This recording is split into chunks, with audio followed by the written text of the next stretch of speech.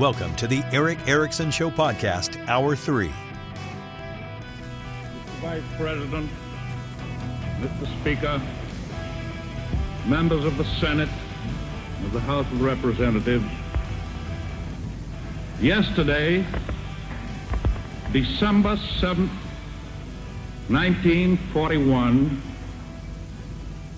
a date which will live in infamy. The United States of America was suddenly and deliberately attacked by naval and air forces of the Empire of Japan.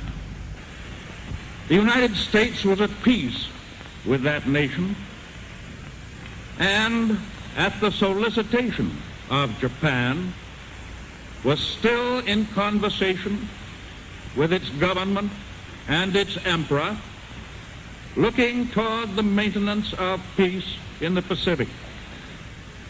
Indeed, 1 hour after Japanese air squadrons had commenced bombing in the American island of Oahu, the Japanese ambassador to the United States and his colleague delivered to our Secretary of State a formal reply to a recent American message. Japan has therefore undertaken a surprise offensive extending throughout the Pacific area. The facts of yesterday and today speak for themselves. No matter how long it may take us to overcome this premeditated invasion, the American people in their righteous might will win through to absolute victory. With confidence in our armed forces, with the unbounding determination of our people, we will gain the inevitable triumph, so help us God. That was President Franklin Roosevelt speaking before a joint session of Congress on December 8th, 1941. 81 years ago today, Japan attacked Pearl Harbor. It was, in Franklin Roosevelt's words, the day that would live in infamy. The Japanese were negotiating guaranteed peace with the United States, helping us lower our guard, all while preparing a sneak attack. In addition to the Navy and the Japanese Air Force, they had many submarines they launched. One of them carried Kazuo Matsubara, whose submarine ran aground. They were trying to get these mini submarines. They were two-person submarines into Pearl Harbor to torpedo ships and block the path of exit for ships trying to get out as the attack came in. And those mini submarines were all a disaster. He was captured by the Americans, dragged off to a POW camp, and the Japanese officials came to his home and told his family he had been killed at Pearl Harbor. The reason was because under General Tojo, Japanese soldiers were to fight to the death. And if they did not die and they lost, they were to commit suicide. And he did not. He could not. Not given the opportunity. And it was a scandal for the family. He was the very first Japanese prisoner of war. It was a morning raid on a Sunday. And it changed everything. Harold Macmillan, the British Prime Minister, I've mentioned this quote, was asked one time by a young reporter after he had taken over as prime minister, what could change the trajectory of the Conservative Party's control in Great Britain. And he said, events, dear boy, events. Events change things. There are right now people in the United States plotting their run for the presidency in 2024. Some of them may not be alive, depending on infirmities, age, unseen health diagnoses, other things. They could not. It might change things. Fundamentally, events change things. Mel Carnahan, governor of Missouri, running for United States Senate, died in a plane crash shortly before running against John Ashcroft. John Ashcroft was going to win, but Mel Carnahan's widow received so much sympathy, she won the vote. Events changed things in that seat the GOP was supposed to win. Tragedy can change things. Terror attacks can change things. Wild events, hurricanes and storms, these events can change things. Pearl Harbor changed fundamentally the outlook of the war and the world, in large part because the United States, secure in the Western Hemisphere, away from all of the warring nations, presumed itself safe where it could be neutral until Japan bombed Pearl Harbor. It actually took many, many hours for reports to get back to Washington. I mean, you heard Franklin Roosevelt say an hour after the Japanese attack began, the Japanese ambassador was still pretending that there would be some level of peace. Threw them off guard. What it did was it forced the change of everything in the United States. The United States had largely been neutral while funding Europe. It had stayed out of the Japanese Eastern expansion. The United States had become the arsenal of democracy, much as it is today with Ukraine. We are giving Ukraine money, much of which is then returning to the United States in the form of money to buy our weapons to fund Ukraine's war against Russia, and they have been far more successful than people thought. Japan, I forget who the admiral was who said it, but a Japanese admiral said the Japanese had roused a sleeping giant. And we did. The United States went from neutrality and isolationism to the leader of the free world. We revved up the arsenal of democracy and we turned it on ourselves to build ourselves massive ships and planes to atom bombs. And we never went back to sleep. Yet we are now at this point where it does seem some part of the body of the American public wishes to go back to sleep now. We've done enough. It's time for someone else to lead. And I'll tell you what's happening. What I find most intriguing is there are parts of the world, and I think this was a profound misunderstanding of the so-called neocons of the Bush administration, that they could bring democracy to other parts of the world. We could bring democracy to Afghanistan. We could bring democracy to Iraq. I think that's a profound misunderstanding, in large part because, one, people are stupid and we live in a fallen world, so people are also inherently evil. We are not an inherently good people. We like to say we are good people. We like to claim to be good. We like to look on people and say that person is a good person, but we are all of us sinners in a fallen world. Not one of us is good, nor does any one of us deserve heaven.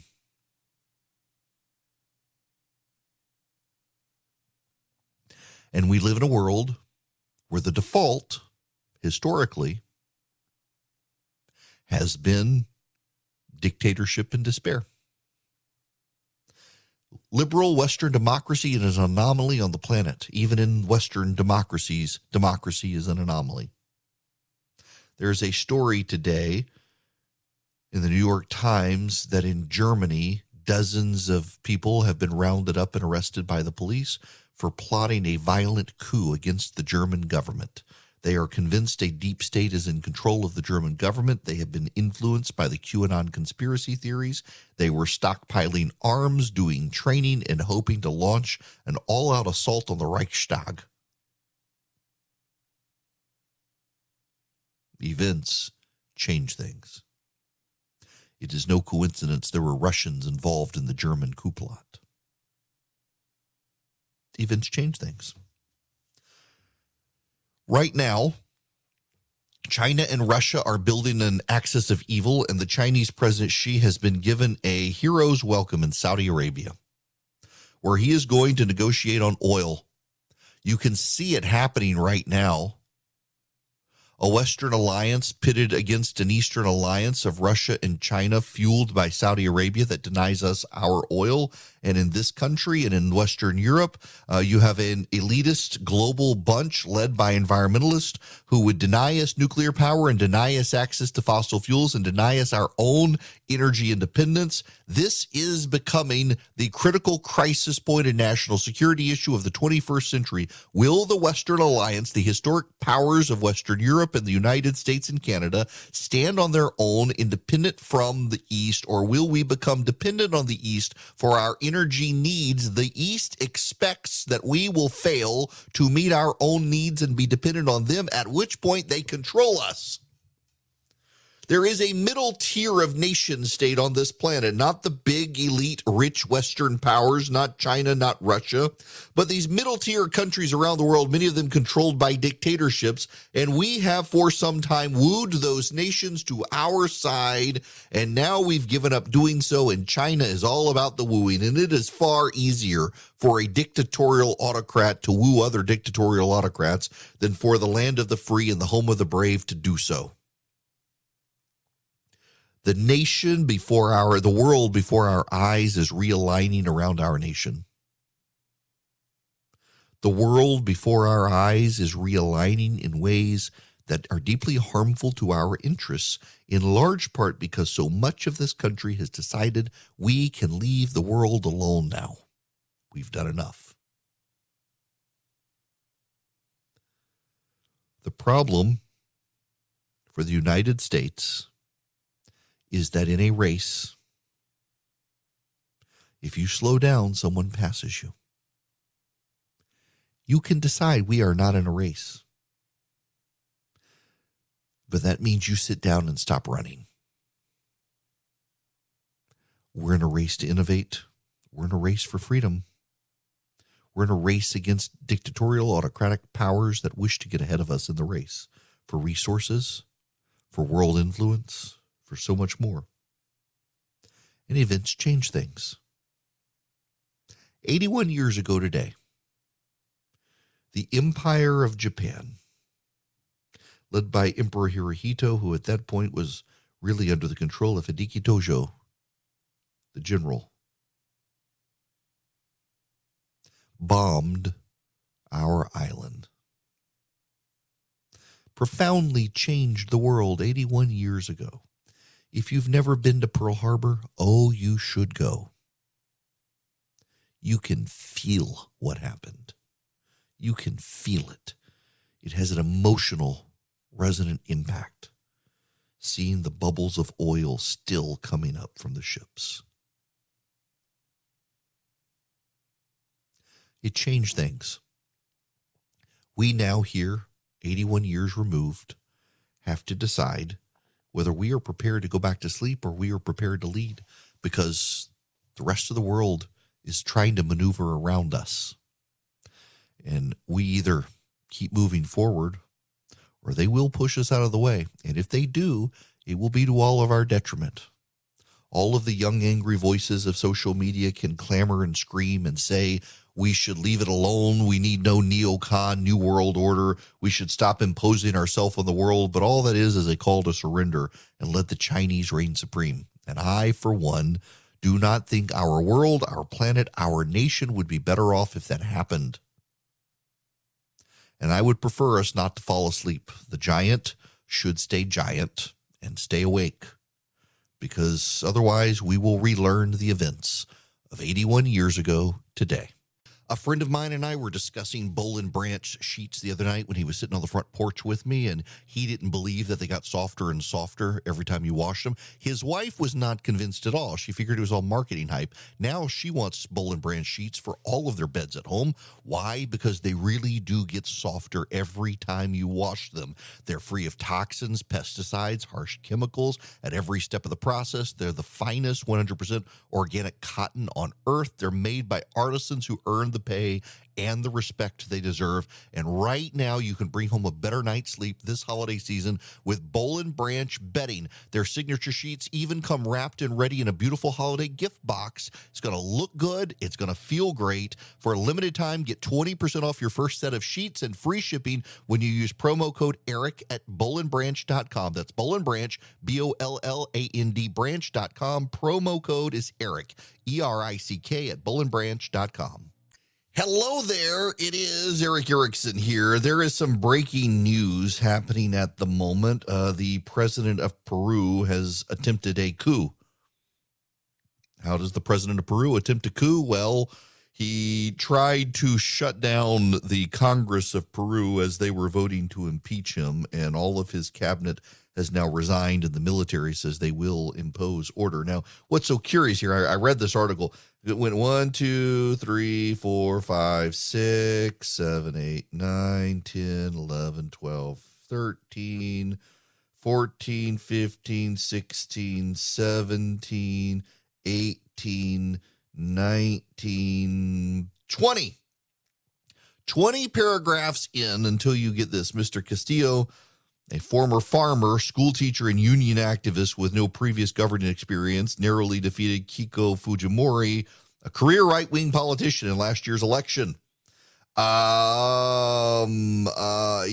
never actually mentioned that the incumbent president of Peru is a leftist with Marxist sensibilities. They never mentioned that at all. 20 paragraphs in, you find out he ran against a right-wing career politician, but you never actually hear anywhere in this. It goes on, let's see, 21, 22, 23, 24, 25 paragraphs long. The 20th of 25 paragraphs, you get that he was challenged by a right-wing politician, but they never actually acknowledged that he himself is a far left Marxist who has had all sorts of corruption problems. They acknowledge the corruption problems, just not the political leanings of the guy. You and I know darn well that if he were a right-winger who dissolved the Congress and installed an emergency government to rule by decree, he would be reading Peru's right-wing president echoing Donald Trump after January 6th announced the dissolution of Congress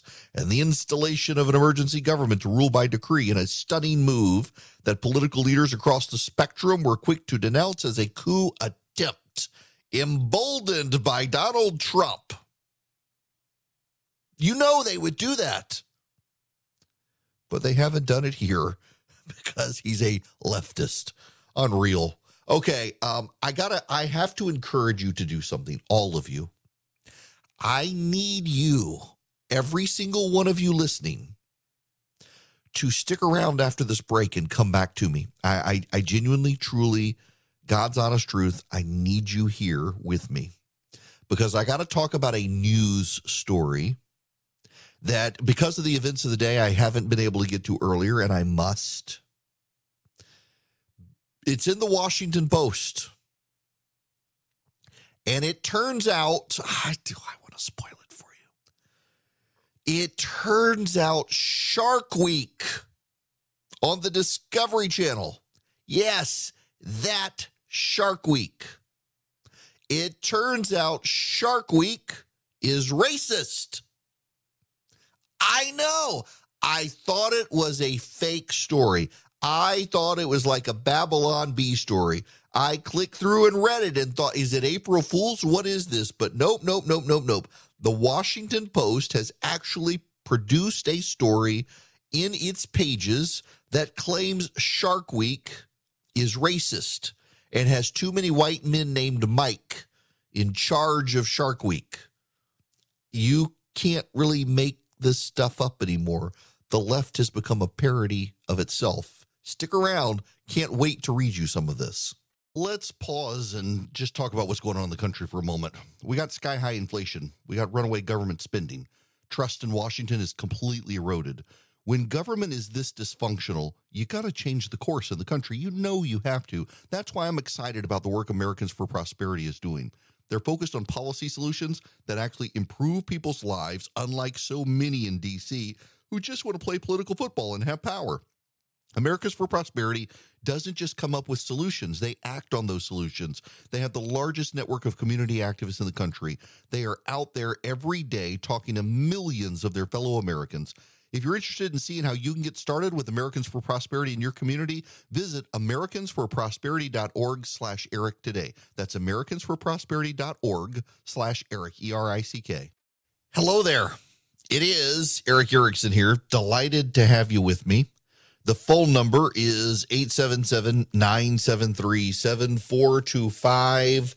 I got to acknowledge out of the gate, I thought this story was from a parody site like The Onion or the Babylon Bee.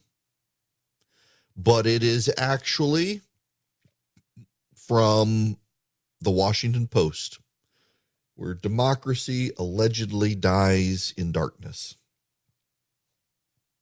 It is from someone named Daniel Wu. The headline is Shark Week lacks diversity, overrepresents men named Mike, scientists say. And the subtitle, researchers say Discovery's programming overwhelmingly featured white men as experts while emphasizing negative messages about sharks. I thought it was a parody because it starts with a woman whose last name is Whiteneck. So the Discovery Channel Shark Week is racist and features too many white people. Over to you, Lisa Whiteneck. Not white neck, but white knack, I guess I should say, N-A-C-K. As opposed to redneck or white neck, it's white knack. Lisa Whiteneck loved sharks as a kid. She spent rainy days leafing through a guide to sharks in Reader's Digest. Every summer, she watched Shark Week, Discovery's annual TV event that spotlights the ocean predator with 7 days of dedicated programming.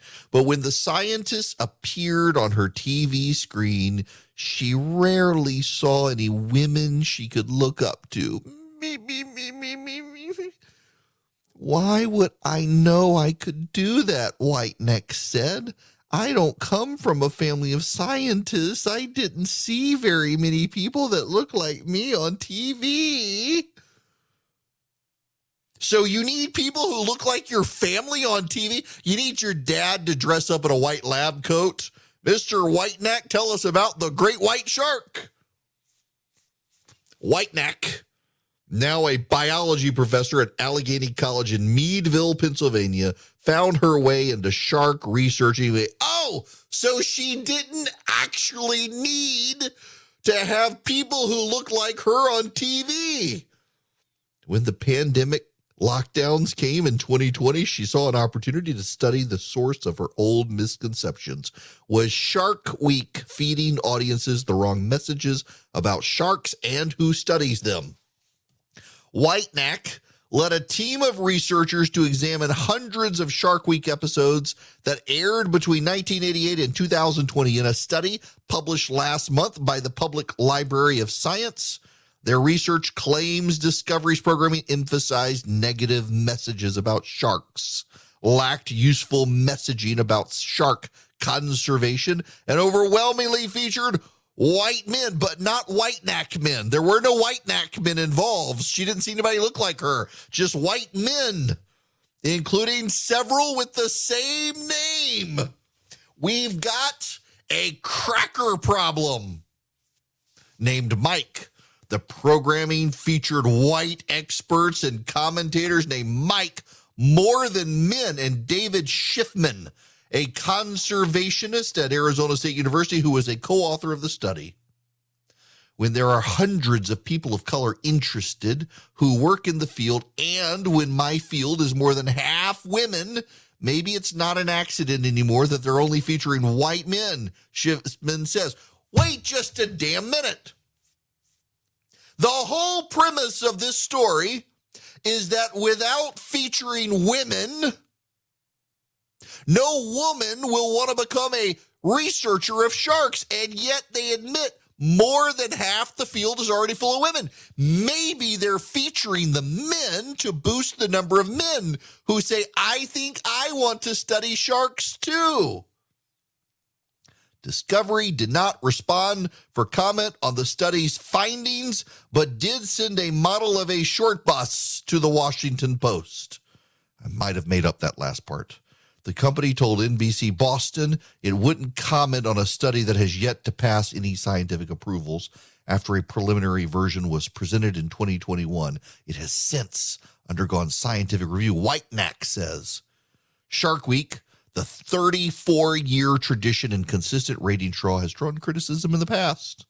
Scientists and TV critics blasted the event in 2020 for announcing a roster of TV specials that featured 6 white men out of 8 named experts. Whitenack's study found that the trend persisted through almost all of the television event's history. Over 90% of the 229 experts were white, but not Whitenack. Carly Bohannon, a marine biologist and co-founder of Minorities in Shark Sciences. So it's like a dolphin in the shark world, easily confused unless you pay attention to the tail. Praised the study for putting numbers to her and her colleagues' long-standing concerns about diversity in both the media and shark science, but they already are a majority of the researchers. So isn't this affirmative action to give the men a starring role since there aren't as many men? Their logic, not mine.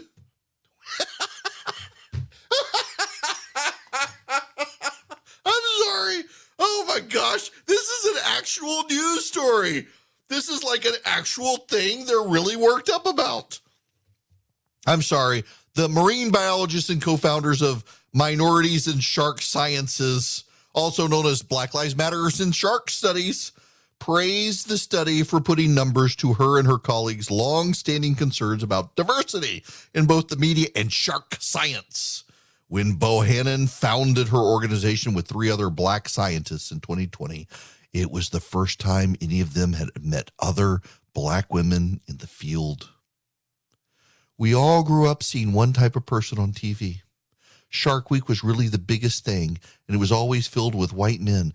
And you didn't stay out of it. You went into it. 3 of you went into it, despite seeing all those white men. According to a separate diversity study co-written with Schiffman, more than half the members of the American Elasmobranch Society, an academic group supporting the study of sharks and other fish, are women. But over 70% of the group's leadership positions have been held by men. Women in marine sciences can also face a misogynistic culture. Marine biologist Catherine McDonald wrote in Scientific American in 2020, Shark Week further concentrates power in the form of publicity and media attention in the hands of white male featured scientists, exacerbating academic power imbalances. In the latest study, Whitenack and other researchers found that more Shark Week episodes included stories of attacks and other fear-mongering messages than positive language describing sharks as awe-inspiring or economically important, which the study called a missed opportunity. Oh, for God's sakes, you got a bunch of women screaming the men are overrepresented because the men aren't being all touchy-feely in describing the sharks. If only they described them as cute and pretty, and as long as they describe them in matching color tones, everything would be okay, but they don't. They say they might eat animals. Oh, they say they're swimming jaws. And don't encourage them to brush their teeth. I'm sorry.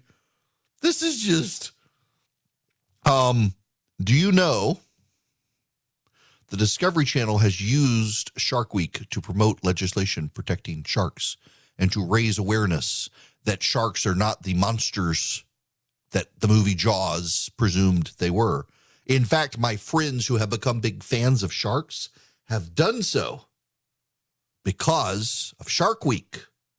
And they've lectured me for years that sharks are not the dangerous monsters that I have claimed them to be, though they, I would notice, don't want to go swimming with the great whites, because I guess actually it's the great whites. They're not man killers, they're racists. They're white, after all.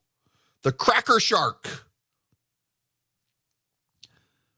Whitenack and Bohannon agreed the biggest concern was with the program's lack of diversity and how that might shape young scientists' perceptions of marine biology and whether they could enter the field.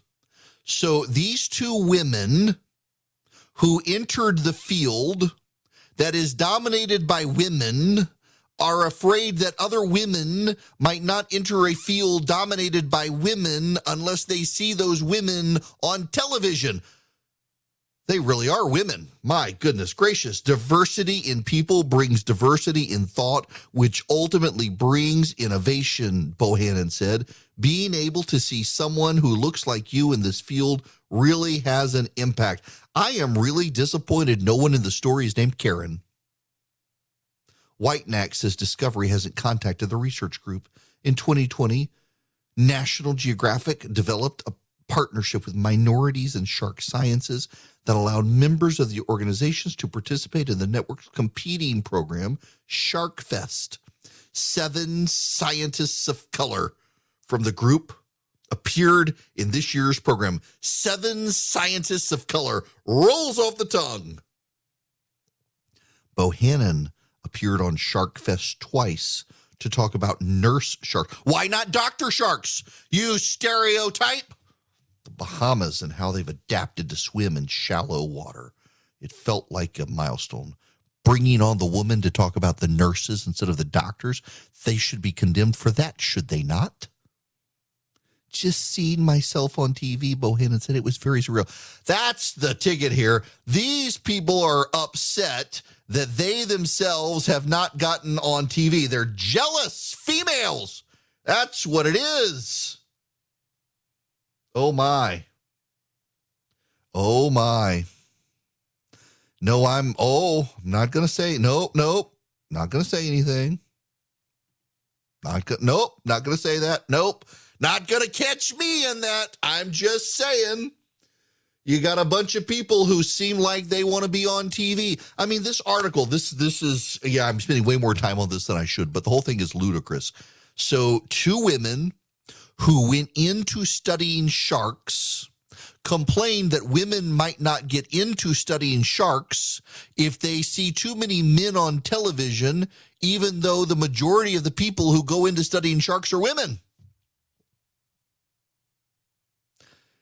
That is an emotional argument, not actually premised on the actual data. If their complaint is that not enough women are going to be inspired to go do it. Now, notice the arrogance here that they did it when no one on television looked like a Whitenack. Lisa Whitenack still went and worked in the field of shark sciences, a field dominated by women. And if other women don't see other women on television, then they might not do it, even though the whole field is dominated by women. It actually sounds like this is the story of a couple of jealous women who wanted to be on television and didn't get the gigs on Discovery Channel. They had to go for the lesser gig on National Geographic. And so they've decided to do an entire research project to try to get themselves on television. Isn't it amazing how science-y can be steered towards the whims of those who know how to harness the language of the wokes to get their way? Good grief. Shark Week lacks diversity and overrepresented men named Mike. That's what scientists say. 2 angry women. Wow. And this is in the newspaper that claims democracy dies in the darkness of Shark Week. No easy way to transition to tell you the Eden Pure Thunderstorm is awesome. It eliminates odors, and you can get 3 of them for less than $200. What you do is go to EdenPureDeals.com, EdenPureDeals.com, and you put in the discount code ERIC3, ERICK3, EdenPureDeals.com. ERIC3 is the discount code. You get 3 of them for less than $200. You save $200, and you get free shipping. Through all of the inflationary stuff over the last couple of years, I've been telling you about Eden Pure for a while. They haven't gone up on price on this. It eliminates odors, pet odors, litter box odors, smoke odors, cooking odors, musty odors. It traps the pollen and the dust floating in the house on its electrostatic plates. It's filterless. You don't have to get a subscription for filters. It just works. It wipes out odors. I keep one in my travel bag when I'm traveling. If my hotel room doesn't smell good, if someone smoked in the rental car, you just plug it in into the wall or with a USB cord and you wipe out the odors. It is EdenPureDeals.com. That's the website. On the front page, you'll see a discount code box. You put in ERIC3, ERICK3 at EdenPureDeals.com. ERIC3, you get 3 for less than $200. Save $200, and you get free shipping.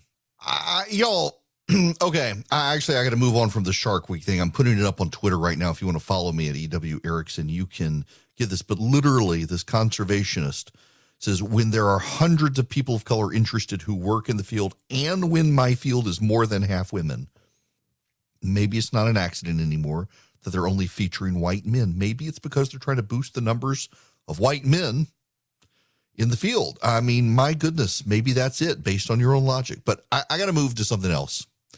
There is a story out, and it is about Tom Cotton, who is a friend of mine who has been on this program.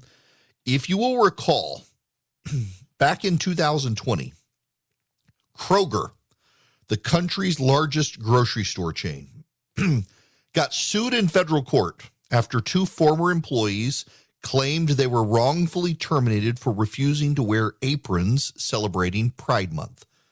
The ex-employees were Christians and said they did not want to endorse Pride Month.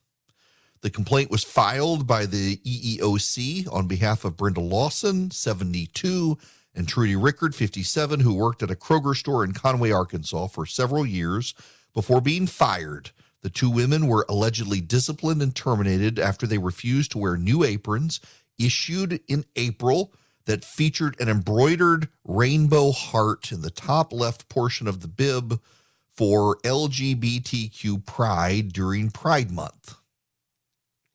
Kroger declined to confirm that it was for pride purposes, but it was very clearly timed with that. The women believe in the Bible, and they don't believe they want to advocate it. Kroger has become increasingly woke over time. Well, now guess what? Kroger is under fire from the Biden administration because the Biden administration is opposed to their merger with Albertsons. Where I'm from in Louisiana, Albertsons is a very big grocery store chain, and Kroger wants to merge with them. The Biden administration is giving them a very hard time, and they've gone to Capitol Hill to complain. The Kroger CEO has. I want to play for you the audio from Senator Tom Cotton in his response. This situation reminds me a little bit of the situation big tech companies have found themselves in recent years. They've come to Washington because they fear regulation from our Democratic friends or action by the Biden administration, and they expect Republicans, who are traditionally more supportive of free enterprise, to come to their defense. And I've cautioned them for years that if they silence conservatives and center-right voters across the country, if they discriminate against them in their company, they probably shouldn't come and ask Republican senators to carry the water for them whenever our Democratic friends want to regulate them or block their mergers. So I've heard a lot of questioning about that today, and I've read a lot about it in the news. And I'll say this: I'm sorry that's happening to you. Best of luck. And he dropped his microphone. Good for them. Good for Tom Cotton. Yes. Why help them when they're burning bridges with us?